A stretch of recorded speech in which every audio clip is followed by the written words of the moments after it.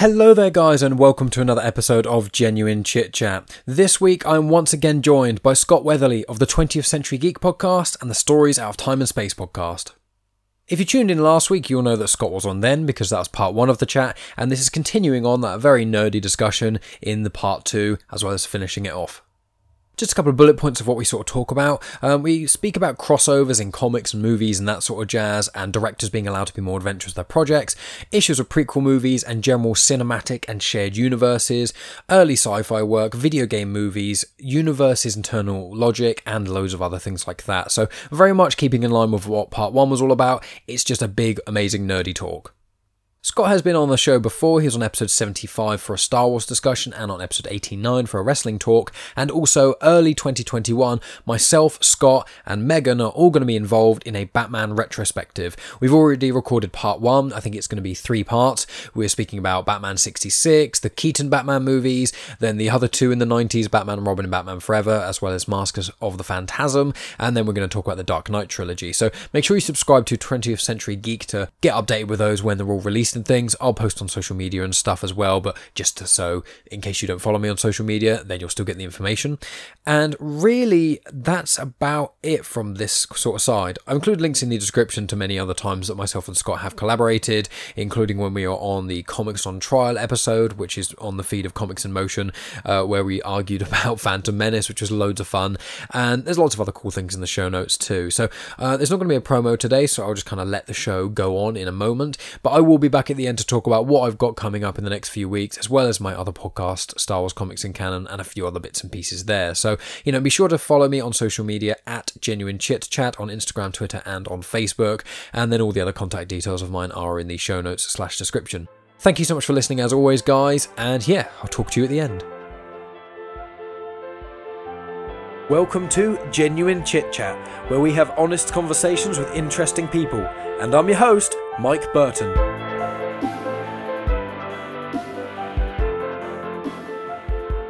No, they did Aliens first because they did a follow-on from Aliens. The first sequel before Alien 3. They did a sequel to Aliens, and then they got the Terminator rights, and then they got the Predator rights, and they started to do those licensed comics. Those first batch of licensed comics, by the way, by Dark Horse, are absolutely phenomenal. They're very 90s, but they are awesome.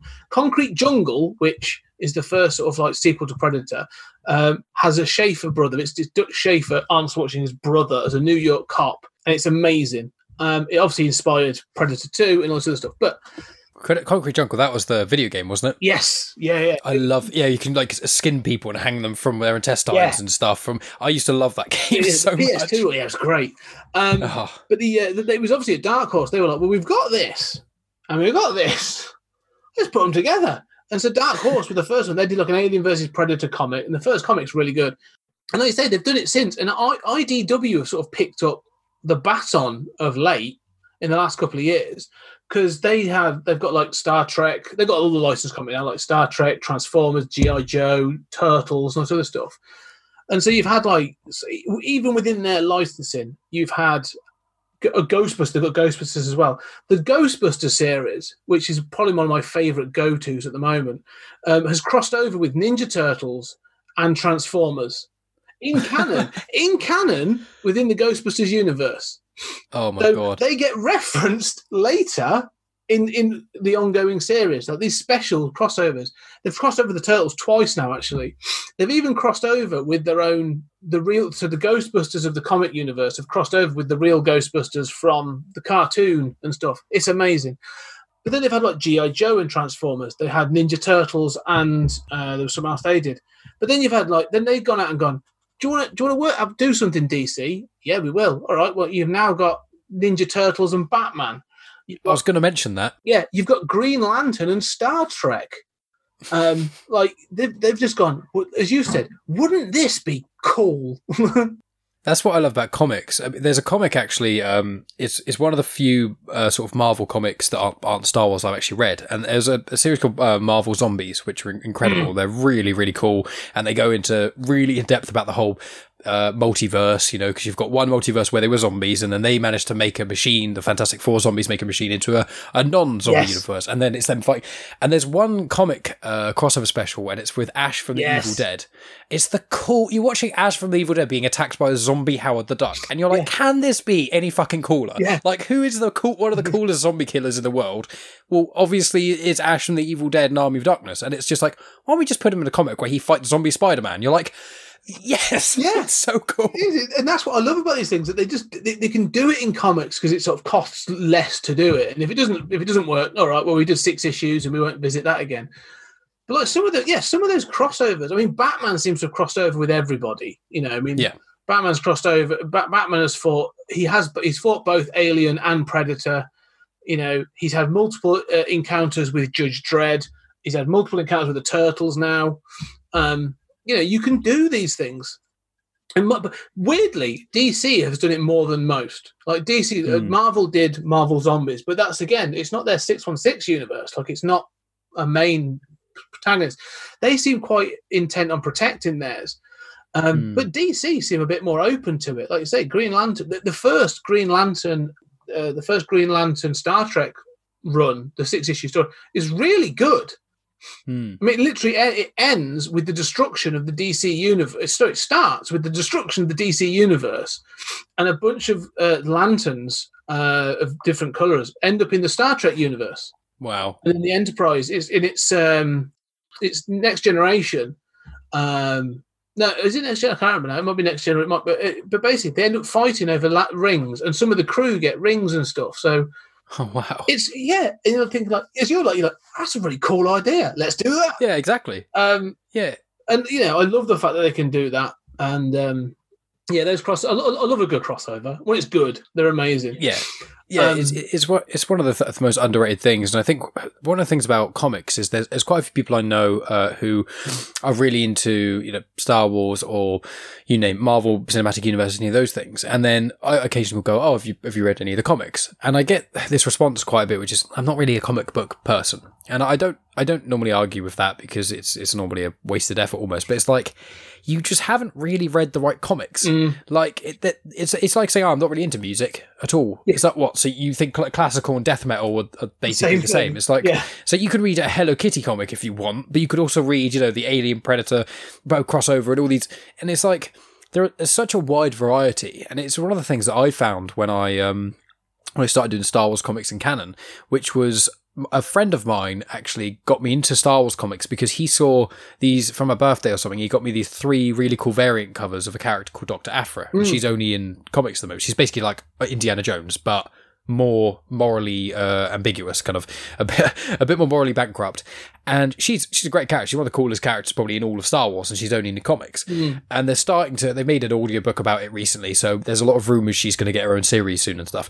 But it's like, the Star Wars comics, so many of the storylines in there are better than so many other places. And it's like, when people watch Rise of Skywalker or whatever and they're disappointed by it, and I'm like, I understand, but like, in the same year that Rise of Skywalker came out, you had The Mandalorian, which I think more than made up for it. But then there's so many comics in Star Wars which are so cool. But the problem is, if I say to someone, I didn't like the prequels very much, well, I've got a Darth Vader comic, 25 runs, it will add a lot of depth to the Anakin character. People go, yeah, but the prequels are shit, I don't want to watch that, I don't want to waste time reading this comic. And it's like, but if you, it's one of those weird things I've said, it's kind of nerd culture and a lot of the times, and Megan's been discovering this where she's been getting into Star Wars a lot more, and it's like, it's with a lot of things, is the more content you take in, the better it gets, which sounds stupid and to begin with, but it's almost like, the Star Wars films, the 11 of them, some of them are amazing, some of them are okay, there's a couple of have a bit of crap in a sense, but it's like, but then you go deeper, you go the series, most of the series are pretty cool, but then you go the books, pretty much all the books are bestsellers. They're almost all rated really well because all they've done is have got someone who's really there's the thing with comics and books is like, when you get someone who's an insanely good writer, who's got an idea of a storyline in your head, realistically, they contact Disney and go, look, or Lucasfilm, whatever, and they go, look, I've got this story, it's going to be in space, it's going to be about a pilot who, there's an evil regime and they disappear out of it and they do something crazy and then this planet gets saved. And they go, well, if you want, just call the main character Wedge Antilles, make sure that the year is this and make sure Death Star's mentioned once or twice, but make sure these characters, if you put them in there, don't die. And there you go, that it fits in the canon. And it's like, well, this is a cool independent story. I read one, which is called Bloodline. It's about Princess Leia, like 5 years before Force Awakens. Almost the entire book is just about the political system in the galaxy at the time. Yeah. There's so much of it is just about populists and centrists, about people who want to centralise power and people want the power spread out more. And that's the majority of the book is just about politics in Star Wars in this fictional universe. And it's like, if you change the names in that, it would be a really cool one-off book about it's almost in a way kind of like V for Vendetta in certain aspects. Like, I know V for Vendetta, it's Alan Moore, and I think it's published by DC. I think originally it was released. Yeah. It was released in a magazine called Warrior, and then it was then the issue. It's complicated, but yes, DC then released it as a trade. Yeah, exactly. That's why when I paused there, because I was like, I don't know enough about this, but I'm sure Scott does. It's things like that where, like, for example, V for Vendetta. It's a cracking. I really like it, and the film's brilliant. But it wouldn't really be. Alan Moore wouldn't let you do this, but like, it wouldn't really be that hard to kind of just tweak it and put in a character from the Marvel universe or the DC universe, and I'm not saying every single thing should have to be a crossover, but I feel like there's so much in an era where everyone's whinging about sequels and lack of originality and blah blah blah. It's like, why, instead of making 18,000 sequels of the same film, why don't you start making a few more crossovers? Let more independent people get the reins. Like, I think that's what sort of Disney and are starting to realise a bit more now, because with the MCU, there's a lot of cool films, but all the best rated ones are ones where they've let the directors have much more free reign.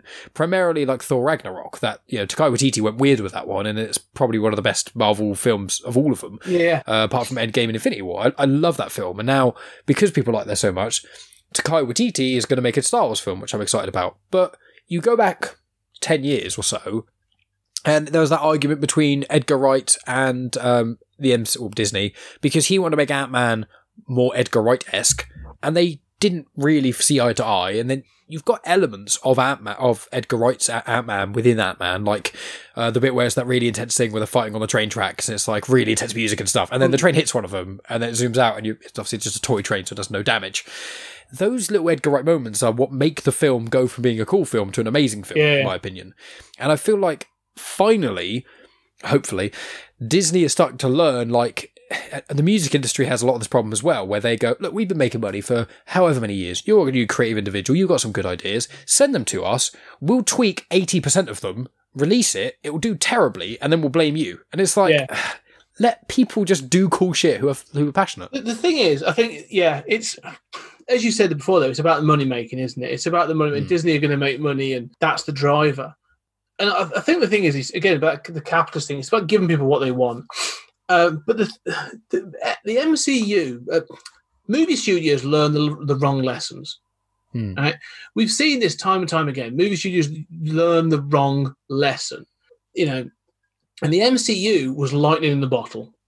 Right? You have Paul Feige, who basically, you know, Kevin Feige, sorry, who leads it all. He's this sort of like head at the top, and he's, you know, you have the ability to have, every now and then you have flashes of individualism in there, but the majority of it sits together as a single universe, which is the whole point. You know, so you can have like Ryan Coogler's sort of Black Panther, and he can, you know, use his unique voice in that respect. But you know what? You can't do all this stuff because it's also got to stand next to Captain Marvel, you know, or it's got to then stand next to Doctor Strange.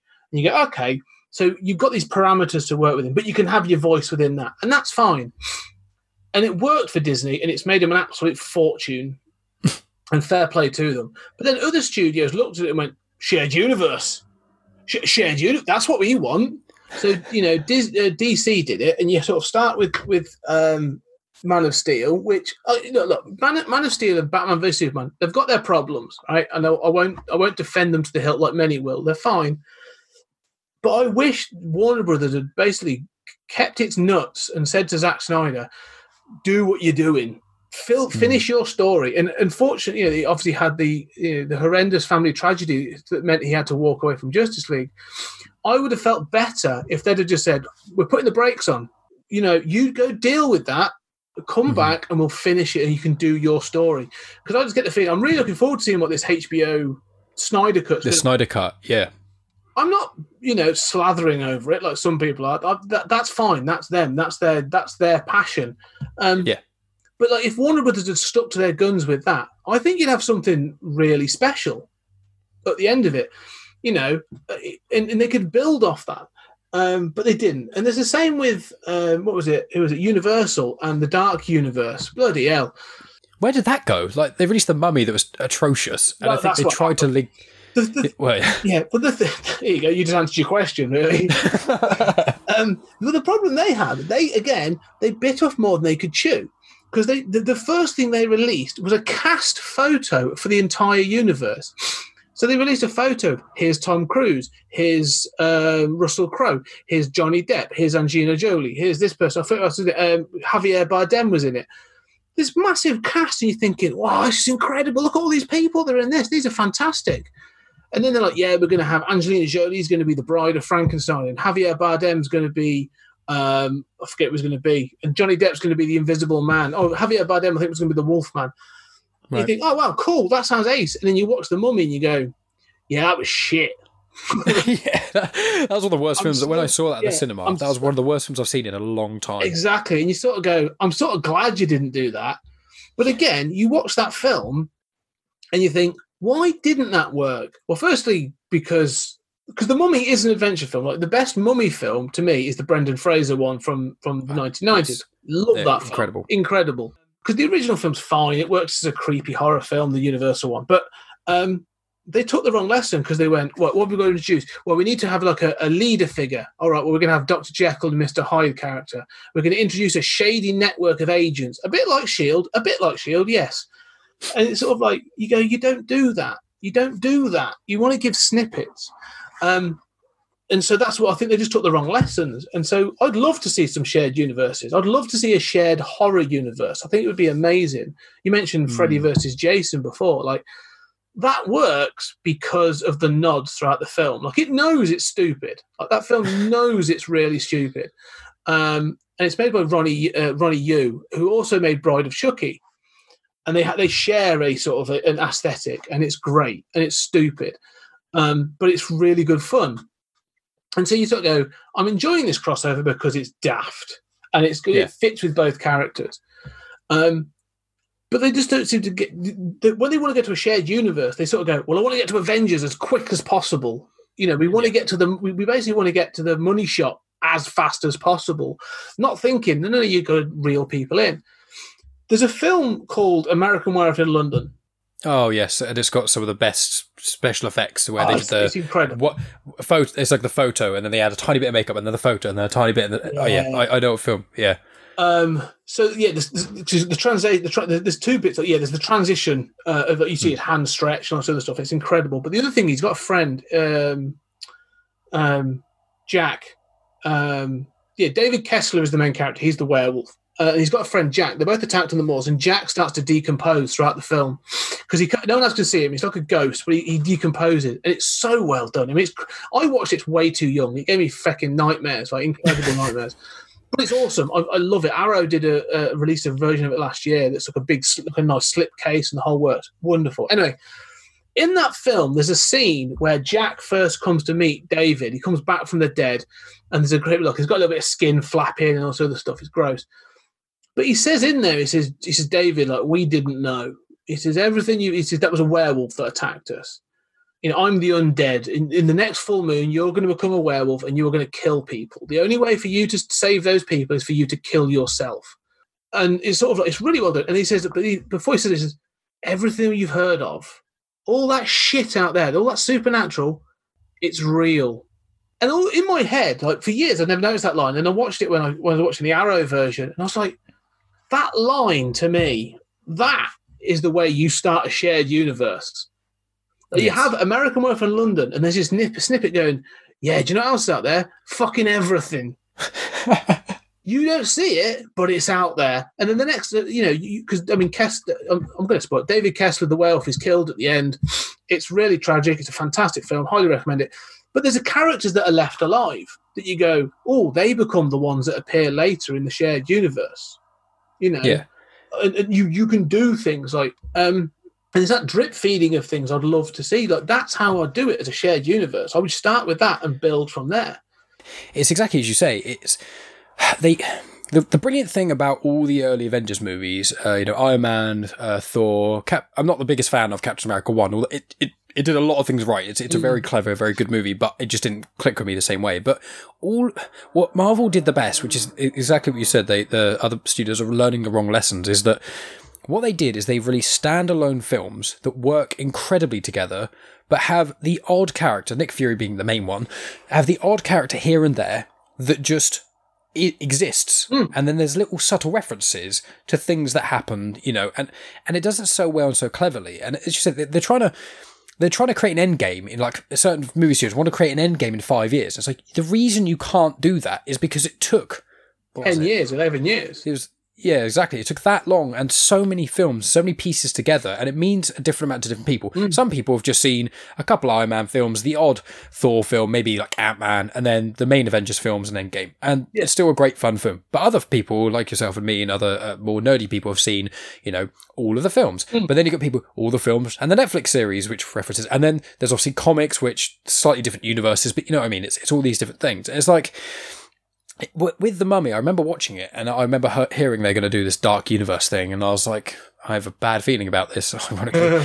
and you watch it, and you're like, half this film is them basically advertising their own franchise, and it's just like Russell Crowe's in it so much, talking about all this special society and stuff, and it's just naff bollocks you just don't care about. But if they had him in it for 5 minutes, just a one-off scene, and then he's gone. And that was it. And then maybe you could do... I don't like post-credit scenes much anymore because they're getting quite annoying to have to look up a film before I go to the cinema to check if there's a post-credit scene now. Because if it's, Birds of Prey or something and it's connected... Does it not? I don't know. I have to find out. But it's like, you have to do it where you have to create a film that is strong enough to stand by itself and sprinkle bits on it that connect with other stuff. And then once you've got 5 films that have got this sprinkling of stuff in, you can use one film to kind of connect them together. And then you leave that film, then you do another 5, 6, 7 films that are all independent. Because the problem what movie studios are trying to do too quick, I think, a lot of the time, is they go, people want a big universe. Let's do a schedule of 5 films that are going to come out in 5 years, and people are going to see the first one and love them all. But what Marvel did kind of, probably almost stumbled in it in a way, but what they did cleverly was, some of the films aren't that amazing. But what's good about it is that the other films don't rely so much on them. So therefore, if you watch Thor 2 and you go, man, Thor 2 is not a good film. I don't mind it, but it's like, Thor 2 is a bit crap, don't like that. So okay, you watch Thor 3, it's completely fucking different. Yeah. You watch Captain America, any of them, they're not even slightly like Thor at all. You watch Doctor Strange, it's not like really any of the other films in a lot of ways. And they're all independent, but they're in the same universe. And I think that's one of the things that Star Wars, because obviously now Kevin Feige is getting more heavily involved in the Star Wars universe and stuff. Now they've gone, hey, maybe we shouldn't have released a new trilogy and not figured out what the fuck we were doing at the start. And let's make films reactionary to people's to what people think. Force Awakens was too safe. Let's make Last Jedi as really weird and different. Oh no, people think it's too weird and different. Let's make Rise of Skywalker the fucking same. It's like, just don't react to people, just have a plot. Anyway, but what they're doing now with Star Wars, what they're kind of realising is they're going, okay, we'll make this series about Mandalorian. It works if you know what's happened in the films, but it's completely independent. All you need to know is the Empire are bad people and they're not really around anymore. That's all you... Some people have magic powers. That's it. And you pretty much get that in the first 15 minutes of the first episode. And you go like, exactly. I get that. Move on. Excellent. 100%. And it's what they're starting to do, because obviously I'm really deep in the world, so I hear rumours here, there and everywhere about stuff, and they're releasing Star Wars Squadrons, and there's a story mode, which is canon, and Fallen Order was canon, and there's a story of Battlefront 2. That was canon. But you could do these multiplayer things, which are fun, which aren't canon, because it would be impossible to do so. But that's the fun of it. And with Star Wars, what they're going to try and do is they're going to release, I think, there's rumours of like a crime syndicate underworld series thing, which is going to be like a sequel to Solo in some way, but more so about the criminals. That will be really cool because you can watch that and know fuck all about Star Wars, and it's the starting point. I think the point I'm trying to make is what the good thing is with Star Wars is what they've done now, especially with Mandalorian and a few other things, is that you can really, as long as you watch the first film in the trilogy, I'd say, apart from that, you can really start anywhere you want. If you start with The Mandalorian, you can still love Star Wars. There's people who play the games and first got into Star Wars through video games, and you need to make it so that each film or each whatever you want to be part of the media of this universe you're creating, if each of them is strong enough by itself, but also can act as like a slightly cracked open doorway of the potential, then you've got it. But that takes time and effort and trusting independent people, not having, the corporate hand greedily going like, oh, well, we need this to be a 12 because you know what happens, any film that is a 15 actually statistically makes less money. And then, Ryan Reynolds leaks the Deadpool footage, people go mental, and now Deadpool's like one of the best-selling, highest-grossing R-rated films ever made. Yeah. Because they did what they should have done rather than thinking about their wallet too much, which is what you said earlier. This is it. And I think some of them have done better than others, because I think one of the weird ones is the Conjuring universe. Yeah, I've seen most of them. Yeah, well, it was never intended to be a universe, like a shared universe. Like, they did The Conjuring, and they were like, well, it made a bunch of money. Like, it cost us 25, 30 million. It's made hundreds of million. We'll make a second one. And they did. And then, they go, well, that doll that was in it? Right, we're going to do an Annabelle movie. And the first one's not great. The second one's Annabelle Creation is actually really good. And then they do, all right, we'll do another one of those. And they go, oh, well, there's actually this other thing we keep talking about, this demon, this nun demon. We'll do a story about that in the 50s. And we'll have one character at the very end that shows up that, links you then to, not to the main universe, but links you to Annabelle, which is then linked to the main universe. And sort of because the nun demon is linked to the main universe. You think, like, it's not, they're not looking to do an Avengers film. That's the thing with Blumhouse. They've gone, yeah, we're not going to do, like you say, all the demons aren't going to come together and then they're going to fight them. It's going to be a case of like, we just know we live in this. These people exist in this crazy supernatural world, and these stories just keep happening, and we're going to drop them in. You think like, and as you said, just make a passing reference.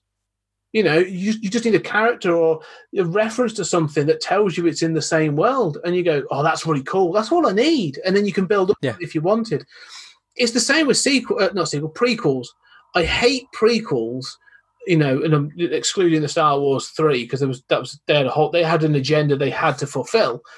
Yeah. Solo is a good example of, they go, we know, the character that existed at the start of Star Wars. Yeah. We've got to answer every question about him in a single film. In one adventure, he's going to get his name, he's going to meet Chewbacca, he's going to get the Millennium Falcon and his gun. And meet Lando. And do the castle run. Everything about who he is that you get is all in that. It's a very good way of putting it. I didn't think about that. It's like they've sat through Star Wars and gone, right, what things does he talk about? This and this. Create the checklist. One film. It's like, everything you own right now, did you get it in one go? No. And that happens with prequels, though. That's the sort of problem. It's one of the reasons I like Rogue One as a better prequel, is because, again, it has this one simple objective. Is right, here's the story of how these plans got in the hands of Princess Leia. None of the characters actually have any impact on the rest of the film, which is why the film's so tragic, and it's actually a really good film.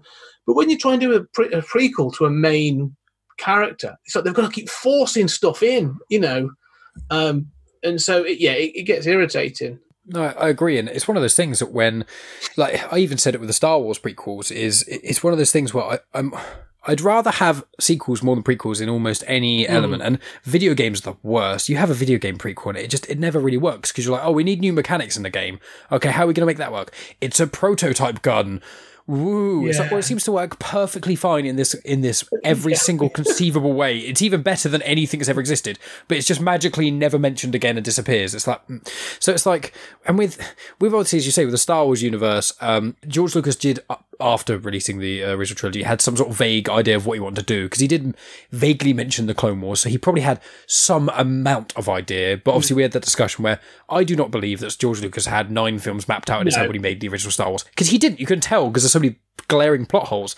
But when they made the prequels, you say they had an agenda, and it's flawed in certain ways because of, I'm not going to go to the deep dive of Star Wars and what the flaws about the prequels, but it works in itself, I think, enough to be okay. But when you have other prequels, you get it where it's like, well, all these characters like Solo, you watch it and I enjoyed Solo, but it took me a couple of watches to enjoy. But it's like, well, Han and Chewie aren't going to die, and the Falcons are going to be fine. So immediately you've got 3/4 of the whole film of what you care about, and Lando as well.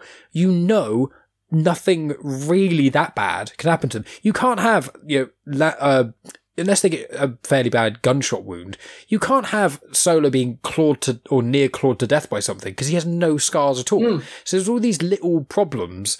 But if you do Rogue One, as you say, where, the end of the film connects like a little jigsaw piece to the start of The New Hope. But apart from really the brief Tarkin, brief Vader, and brief Leia appearances, and a couple of other tiny side characters, it's its own film. And I think that's one of the big things. And it's why when they make these big universe films, it is just like, when they start making prequels of stuff and going back in time, it's like, do you really have to either do what Star Wars are doing now, which is doing the High Republic, which is 200 years before Phantom Menace, which is brilliant because apart from Yoda, no one's going to be about. Yeah. So as long as they don't have Yoda on screen every 5 fucking minutes, as long as he's in it, maybe because it's going to start as 2 books and two comic book series that are coming out. If they have Yoda vaguely be in it enough so you notice him, but not a central character, that'll work really well. If they come out and say, hey, we're doing a Yoda movie, I'm just like, can we not? Like, I've seen enough. I like Yoda, but he's 900 fucking years old. He's going to be in probably every Star Wars film ever made ever, and everything. It's, he's not literally, but you know what I mean? And it's one of those things where I'm hopeful for the future that movie studios are gonna create enough fuck ups of Dark Universe and Monster Universe and all that sort of thing, and they're gonna go, okay, we need to reevaluate. We need to try and do crossovers how we should. Yeah, and fingers crossed, we'll get there one day. Yeah. Well, one thing, but before we talk we've been talking for a while. I don't want to waste your whole evening, but one of the things we talk about, you talk about crossovers and shared universes. Is that they're not new. The other thing as well is we talk about them like they're new, and obviously they've been happening in comics for years, and they've had DC and Marvel crossovers, and when DC owned the Shadow, they've crossed over and all this other stuff. So, but there's a couple of sort of that just popped into my head that are worth mentioning.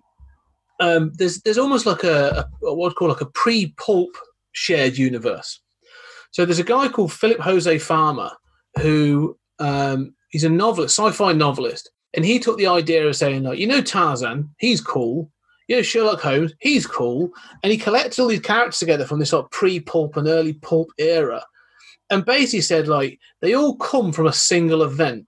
So basically, there was a meteor that landed in a small English village in the mid 1800s, and whilst it was there, it irradiated this chemical or radiation or whatever sort of thing, Fantastic Four style, and basically created these like early metahumans.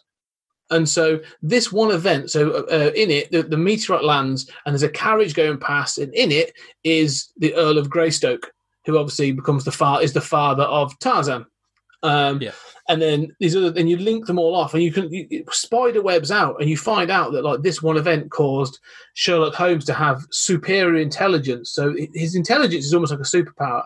And Tarzan luckily has super endurance, which is why he's able to survive in the jungles and blah blah blah. And it reaches up to like the Shadow, Doc Savage, and these other characters.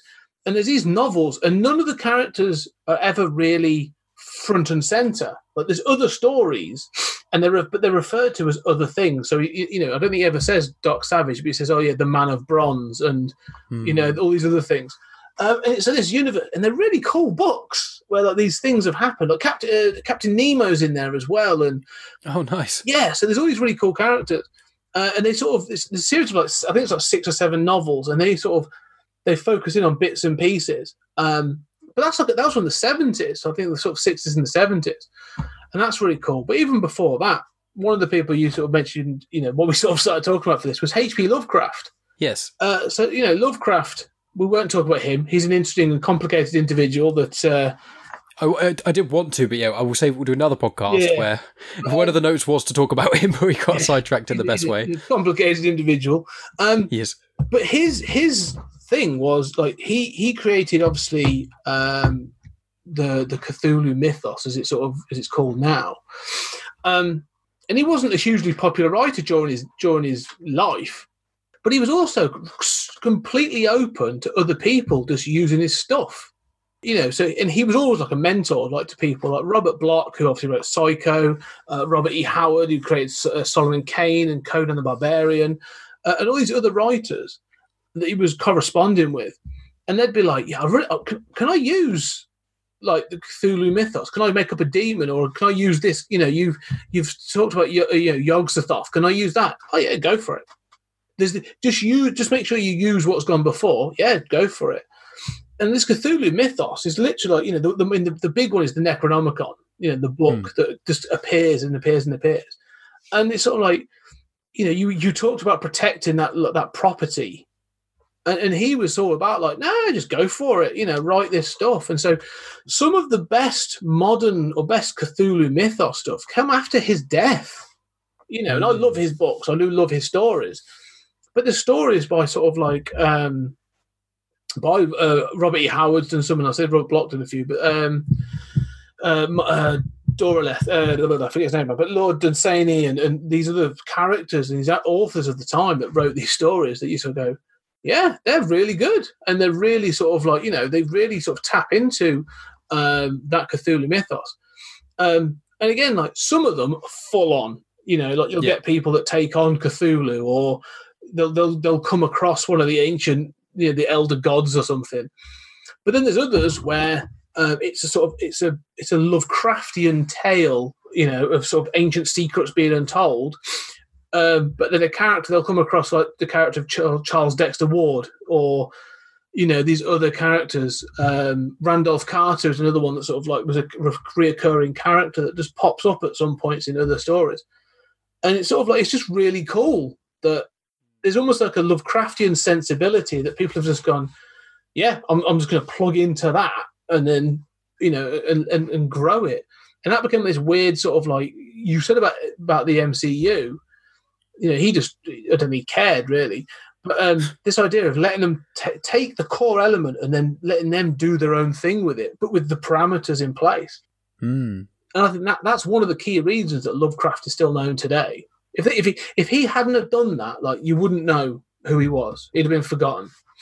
Yeah, and exactly. It's a really cool shared universe because it's crossed over to, I don't know if it's canon, but throughout like the 40s and 50s, like, the Shadow, the pulp characters sort of jumped on the bandwagon and went on it, and like, it's just cool. But you can go back as far as that like shared universes and stuff.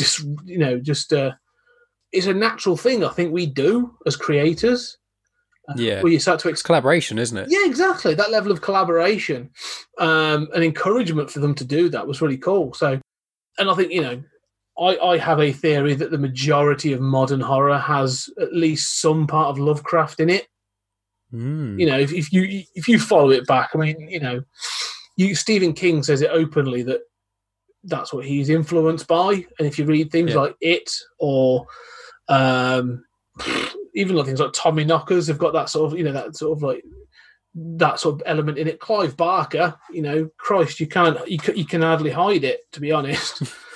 It's a weird one with the shared universe. One of the things that because a friend of mine, one of the reasons I brought up Lovecraft to you, which we'll have another chat about in depth another time, but because my mate Reese, who's been on the show, he was on the first ever Genuine Chit Chat actually, he is recently, the last few months, he's been really getting into Lovecraft, and he was talking to me about it, and he's like the majority of Lovecraft stuff is actually just short stories, and I was, because I didn't know much about Lovecraft, and he gave me a bit of insight, and he's like so much of it is short stories, and he was like, it's written in this really specific way, and there's all these little bits that interconnect. There's just like loads and loads and loads of stories that are set in one universe, and not even most of them don't have anything to do with the other one, but there's like, as you say, like there's just a character who it's almost like walks past them in the street, and it just so happens in another short story that's written God knows how long after that, and in chronologically speaking in the story, he walks past that random person and then goes and does this little thing. And it's, I think with being in the nerd culture, one of the things that the MCU did so right is subtle nods. And it's like when you're a nerd and you've absorbed all the, like when I keep bringing it back to Star Wars because it's the one I know the most, but like whenever I watch the Star Wars films, and I've got Megan doing it now as well, there's Phantom Menace, there's a scene where there's a bounty hunter called Aura Singh who shoots, she doesn't shoot actually, she's just watching the pod racing. She's on screen for about 2 seconds, I think, and then she's a character in the Clone Wars series, and then she gets mentioned in Solo and blah blah blah. But like, me watching, when I watched The Rise of Skywalker or any of the newer ones, when I was really into Star Wars, there's certain characters that pop up that you see in the background or stuff like that to most people it doesn't affect them. They don't even notice.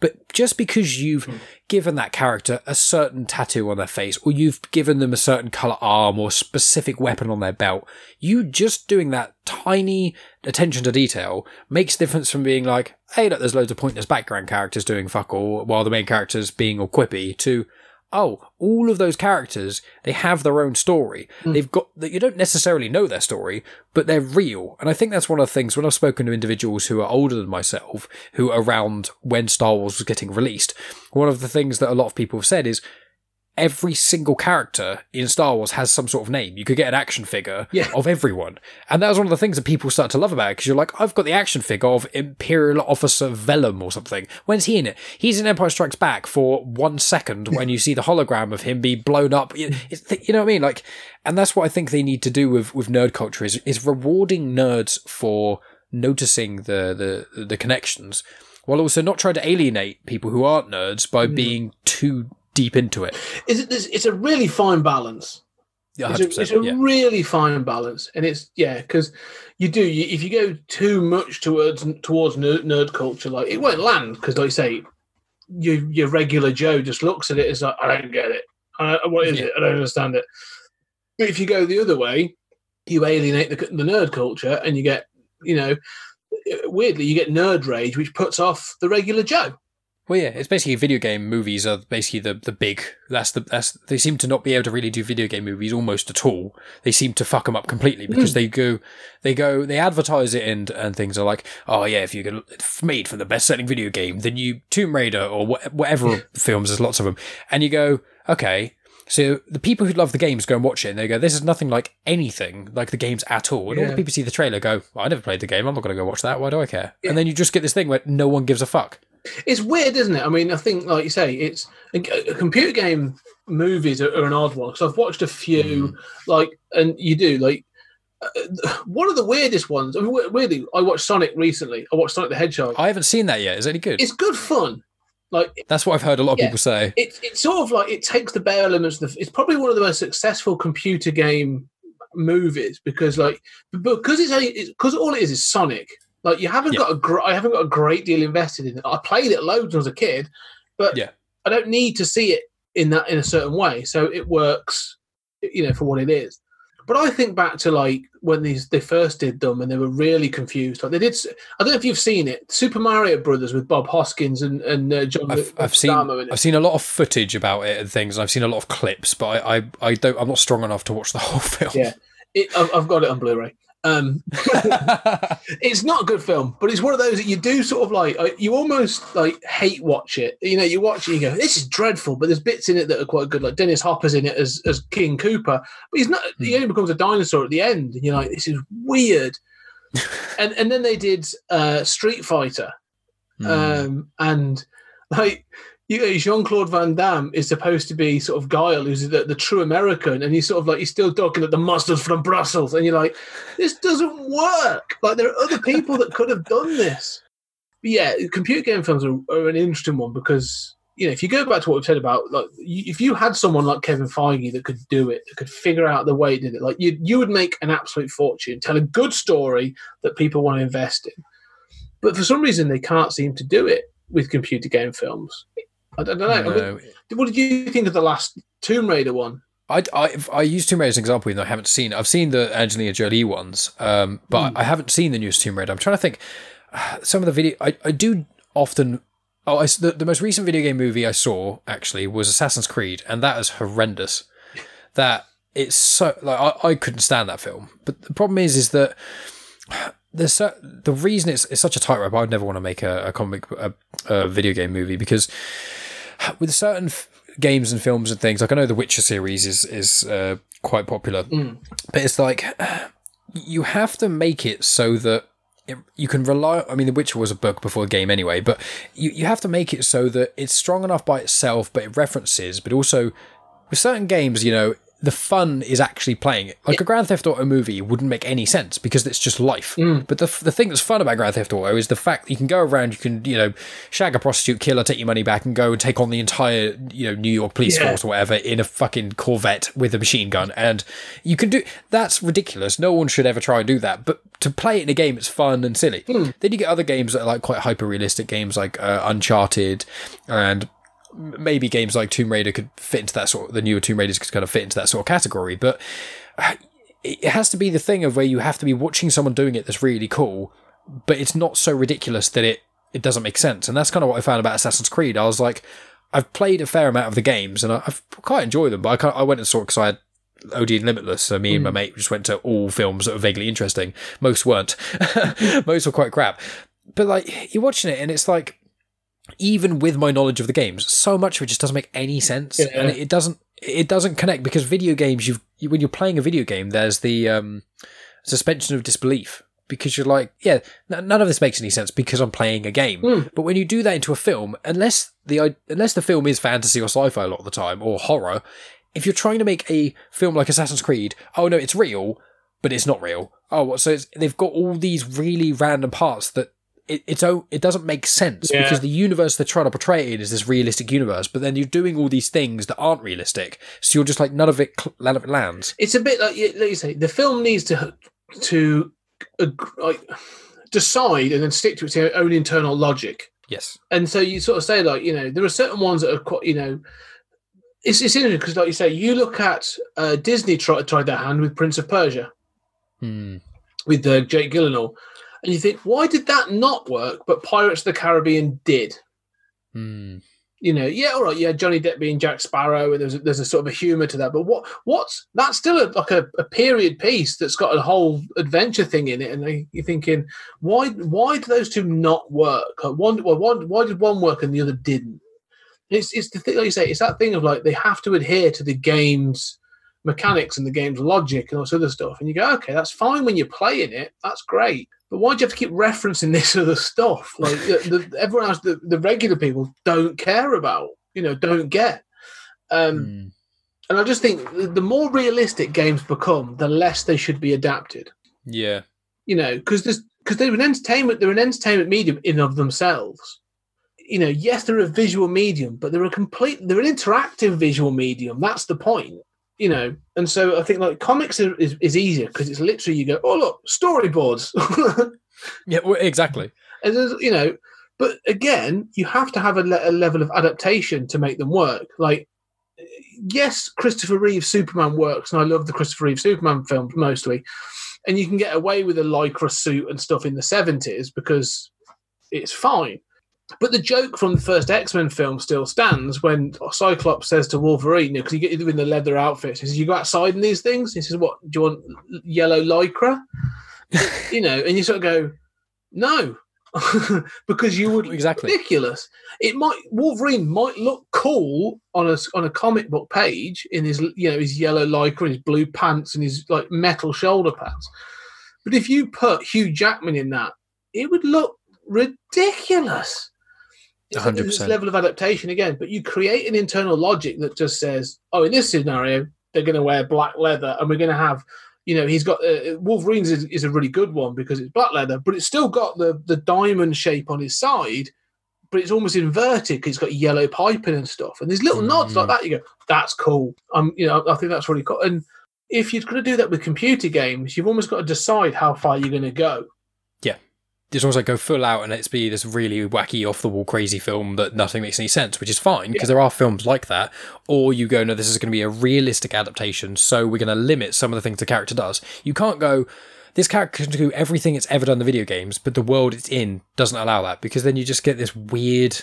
It's almost like the uncanny valley, but instead of how people look, it's of the reality of physics. Because I'll say probably my last point here, because it's getting late, is... With Star Wars, one of the things I hear people, it pisses me off quite a lot. If people say, I've seen it in like forums and things where people go, oh, in Star Wars, how does this happen, whatever? And then people give answers, whatever.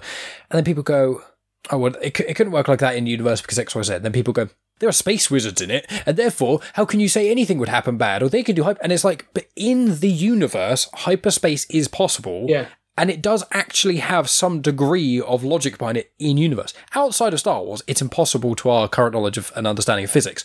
But in there, they've discovered a way of how hyperspace can work. As long as they don't keep changing the rules of it, in universe, that works. You can ask questions, and that's why in certain films when things happen, and even if it is a superhero movie, I've heard people say the same things about the Avengers movies, and certain plot holes happen, and you go, how is it that that character has done this and does that? And then people go, well, in the last Iron Man film, he did this and this. Clearly, it's not grounded in reality. It's like, no, but it's in a universe, and that universe has a degree of rules. Once you don't allow there to be consistent rules in a universe, it stops being a universe. It just becomes this clusterfuck. Yeah, I agree. Internal logic is so important for a film and for a franchise. I mean, you said the same. In bloody Star Trek, they'll go to warp 9. Right, so you're telling me you can travel 9 times faster than the speed of light. Is that what you're saying with this? No, of course you can't. It's not possible. But it's been consistent throughout, from the OG Star Trek through to now. Warp speed is consistent. Everyone just accepts it. It makes no sense. Teleportation, as in like Star Trek, makes no sense. Replicators, but they've been there since the beginning, and they've maintained an internal logic. So you go, oh yeah, that's how it just works in Star Trek. You know what you say? Doesn't make any sense, but it works in Star Trek. Like if that was then to turn up, if out of nowhere, Data in TNG could fly, you know what I mean? All of a sudden, like, we're 3 seasons in, it's getting boring. Let's make him fly. Well, that makes no sense. And all of a sudden, you've taken me out of the universe. Like this is rubbish now. But if from the off you go, right, we've now got a character that can do this. Like you said, we've got a character that can tap into the Force. And that's how they manipulate things around them, like, people's minds, or they can levitate things. And there's a group of people that do that, and then you maintain that. All right, I'm in. Yeah. It's the same thing. It's the same, like I say, unfortunately, and that's what Kevin Feige has done there. That's what I was saying before. He's fixed the parameters and says, you can do whatever you want, but within this. And then when you write the script, you come to me, and I'll tell you what you can and cannot do. Exactly. I 100% agree. And that's why the MCU was so successful, as well as the fact like all the merchandising and everything else they've ever done. Oh yeah. But it's one of the reasons I think sort of Star Wars has been quite successful. Apart from but it's one of the things they did. I personally feel that was lacking from the sequel trilogy, the prequel trilogy. I've got my own problems with, but at least it keeps an internal logic for the majority of the time because it's all Lucas. Not all good, but it's internal logic. But the problem with this, with the last one, was this lack of internal logic. Right, what do we do? You can now have force healing. Okay, well, we'll show you that in the last film. All right, well, all right. And then you can have all this other stuff that, like, I know all these other people have been trained for years to do this, but Rey can do this. And you're sort of like, I'm trying to shoehorn in this, and it's, it's a shame because I think it should have worked. But they say you maintain that internal logic. The Conjuring universe is the same thing.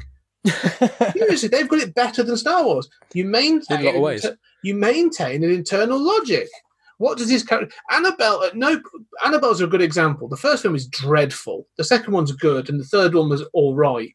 But there must have been a temptation in that third film, because the third film is a bit like a catch-all for sort of like monsters in the house, right? And Annabelle, that little doll, right? There must have been a temptation at some point to have her go full Chucky. No, she doesn't do that because the doll is never alive. The doll is a vessel for this other thing. So It's always the creepy doll. Don't change that. That's the rules. If they'd have done that with the third film, and all of a sudden she was running around with a knife or doing some shit, then I'd have been like, do you know what I mean? That you'd be like, all right, well, if that's the way this works, anything goes. It's all up in the air. I'm done. 100%. Yeah, that's a good point. I like that. Yeah, that's a very good point. Yeah. I mean, Scott, I feel like we could talk about, we haven't even touched basically any of the notes. I think the whole point of sitting down was I was like, I want to talk to Scott about H.P. Lovecraft, but we got distracted by talking about podcasts. I didn't even ask, I'm not going to ask it now, find out another episode, but I was going to ask about like how you first got into podcasting. But if we start that now, we'll be here for all day. So I'll end it here before we end up having any other riveting conversations. You should get me and your friend on together, and we'll chat Lovecraft and, To be fair, actually, he may end up doing that. I want to potentially get him on my 100th episode, just because I don't want to do some giant 100th episode thing, because quite frankly, it's now on episode 96 or something, and I've left it far too late, and I can't really be asked to try and orchestrate some giant thing. So instead, I'm going to try and go, hey, Reese, you were on the first episode. Do you want to come in on the 100th? Yeah. And that's going to be my 100th episode if I can pull my finger out to get that done. My 50th episode was a collaboration. I made it look like it was a big special thing, but it just happened that on that release, it was the collaboration, so I could kind of market it as such. But yeah, I'll definitely have you on again in the future. This has been riveting, and it's obviously by our previous collaborations and things, it's become very obvious that we could just chat about anything for hours. So before we hang up, I'll put links in the description and stuff, but if you just want to remind people where people can find you in your two podcasts, and we'll hang up. Yeah, so find me. I'm on Twitter, on all the things. I'm on @Scott Weatherly. I'm also at 20th Century Geek, and for Stories Out of Time and Space, it's @PodTimeSpace. The podcasts are 20th Century Geek, which is me looking at all things geeky and nerdy across the 20th century. That could be films, comics, books, the works. Anything basically I decide I want to talk about. And Stories Out of Time and Space is me and Julian Darius talking about different sci-fi films. So we're doing seasons. We've done season 1, and we did an epic Red Dwarf review. So we've done everything Red Dwarf. We've got seasons 11, 12, and Promised Land to go yet to be released. And then we've just started recording season 2. So it's all a bunch of sci-fi films, all of it fun. And I highly recommend it. It can be found on all podcast catchers, iTunes, Spotify, the work. So just go find us. And if you like it, leave a review. That's another important thing. Yeah, I always try and harp that home. I think I don't have as many reviews as I have episodes. I think I've got half. So I think every 2 episodes I release, I'll get one person review, which it's a fair enough, actually. I'm quite happy with that. Yeah, that's good. That's good, yeah. Yeah. But yeah, I completely agree. I mean, your show, both of your shows are brilliant, and it's one of the many reasons we've collaborated in the past, why this episode's happened, and why there'll be more to come in the future. So it's been a genuine pleasure to have you on, Scott. We'll definitely do this again in the future about umpteen things we can talk about, and there's maybe a thing in the works quietly, similar to the Star Wars collaboration that we're contemplating, aren't we? We won't put any details, but maybe we aim for end of year thing. That's it, yeah. Another end of year follow up. We'll see what we can decide on. What franchise deserves our reviewing talents. Exactly. Well, Scott, it's been an absolute delight. Thanks again for coming on. No, excellent. Thanks. I'll leave you to it. And that's the end of the podcast. Thanks as always for tuning in, guys. As I said in the intro, the information for Scott's websites are in the show notes for 20thcenturygeek.com and 20thcenturygeek.com/time and space pod for the 2 podcasts that he hosts. As well as that, he also was on episode 75 of Genuine Chit Chat for a Star Wars discussion, and on episode 89 for a wrestling talk. And as I said, myself, Scott, and Megan are all going to be on the 20th Century Geek podcast in early 2021 when we release the Batman retrospective.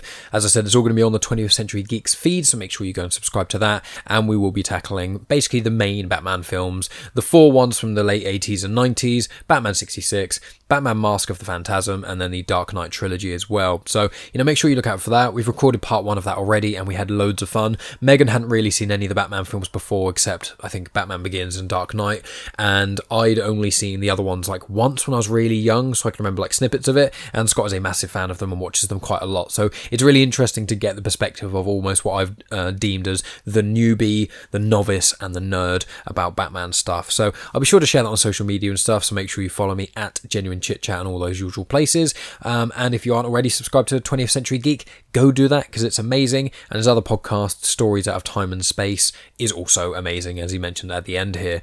So, lots of cool nerdy stuff to get into if you really enjoyed this chat. There's plenty of times I've had like loads of other nerdy chats and things on. Just check out the back catalogue, or potentially go on YouTube. I've put all the podcasts in playlists and things. Barely anyone listens on YouTube, and that is fine. That's not the main medium that I expect my audience to listen on. So if you go on there and see the views are minuscule, don't be too shocked, because my numbers are fine. It's just on YouTube no one really listens, but I have still organised them into playlists. There's some that are a bit more nerdy chats, there's some about science, ones about movies, there's ones a bit more serious. It just kind of depends what you fancy. Or you can just reach out to me on social media and say, hey, I fancy this kind of podcast, do you have a recommendation? And I'll get back to you as soon as I can.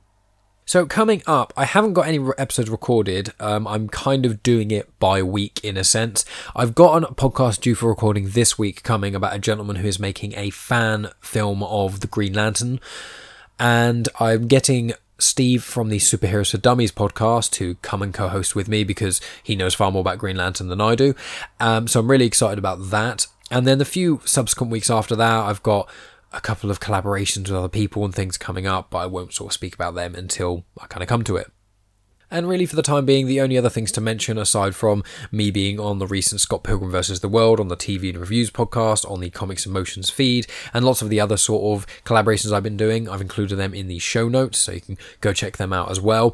And also, I've got my other podcast, Star Wars Comics in Canon, that airs on the feed of Comics in Motion, and Comics in Motion now has a different podcast show on nearly every day of the week. Tony Farina, who's a regular collaborator and friend of mine, he's got Indie Comic Spotlight on there. There's Superheroes for Dummies, which has Dan, Steve, and Paul, and as I said, Steve from Superheroes for Dummies is coming on the show. There's What's the Topic, there's the TV and Movies show, there's a new show coming out soon, which I'm not going to talk too much about. There's just lots of cool shows on there. Comics on Trial is another one where I defended the Phantom Menace against Scott Weatherly, and the judge of that was Paul from Superheroes for Dummies. And then also me and Tony Farina are going to be recording a Star Wars Rise of Skywalker Comics on Trial, where I'm going to be prosecuting the Rise of Skywalker and Tony's going to be defending it, and the glorious Megan is going to be the judge of that. So lots of cool things to look forward to as coming up as well. I have got a prolific Star Wars author hopefully coming on the show at the start of December. Don't want to name drop because I don't want to say that until the episode's kind of in the bag, as it were, but we have got it scheduled for recording, so fingers crossed that will all go ahead. And as I said, my other show, Star Wars Comics in Canon, on the feed of Comics in Motion, I talk about comic books that are related to Star Wars, as in the canon from 2014 when Disney took over and did the new canon. I've done stuff about Darth Vader, Dr. Aphra, how Kylo Ren got his lightsaber, Darth Maul. I did one episode all about Count Dooku, just kind of explaining his biology of what he, essentially not biology, biography of what he's basically been up to. So it was like at the start, who he trained, why he kind of fell to the dark side, all sorts of other things like that. I tried to kind of summarize because there's lots of Dooku-centric content. I've done the Journals of Old Ben Kenobi, which is his time on Tatooine. I recently did one about Yoda before the Phantom Menace, because there's a cool storyline about him learning new force powers and whatnot, which is good. The Galaxy's Edge stuff, which is relating to the theme park in America, or the theme parks in America. Lots and lots of different connections and things, as well as at the moment there is a weekly Mandalorian show where we basically talk about The Mandalorian as a wrap-up and things. In the first 2 episodes, it was Chris and Dave talking about it. In the second episode, although they spoke about it, I recorded a little snippet to go in there just to kind of connect some of the dots they may not have connected because they haven't seen Clone Wars or Rebels and aren't into Star Wars like I am. Episode 3, which should be out in the next couple days, that's going to be with Scott. For this, once again, is going to be with Scott, and then Chris is going to be doing it, and I've recorded quite a chunky nugget of information about one of the specific characters that pops up in Mandalorian 2, and then also in episode 4 of The Mandalorian, which will be out next Friday, I'll be recording an episode with Dave to talk about that as well. So lots of Star Wars centric content on the Comics in Motion feed, but also stuff about indie comics, Marvel, DC, discussion shows, all kinds of amazing shows that really culminate together to make, in my opinion, the perfect comic podcast, because from what I can tell, we cover all bases except one little field that we haven't yet covered, which is going to be a new show coming out soon, which that'll get announced in due course. But yeah, that's really it from me, guys. Thank you, as always, for listening to my shows. I do very much appreciate it, especially you guys on Twitter who have been blowing hot air up my arse, if I'm being blunt about it, but in a really good way. You've been conflating my ego in some ways, saying I'm doing a great job and you love listening, and I've heard a few new listeners who, due to some of the recent collaborations that I've been doing, have been first-time listeners to the show. I really appreciate you guys listening. If you want to keep sharing on social media, if you want to leave reviews on iTunes, Apple Podcasts, or anywhere really that you listen to the show, that would be much appreciated. But spreading by word of mouth, spreading by talking to people, and just checking the back catalogue, seeing all the different people I've had on the show, it all contributes and helps, and it makes this passion project even more enjoyable. So just want to say thank you, as always, guys. I hope you're all staying safe and everything with this crazy time that we're going on, regardless of where you are situated in the world. And yeah, just I wish you all the best, and I'll talk to you next week.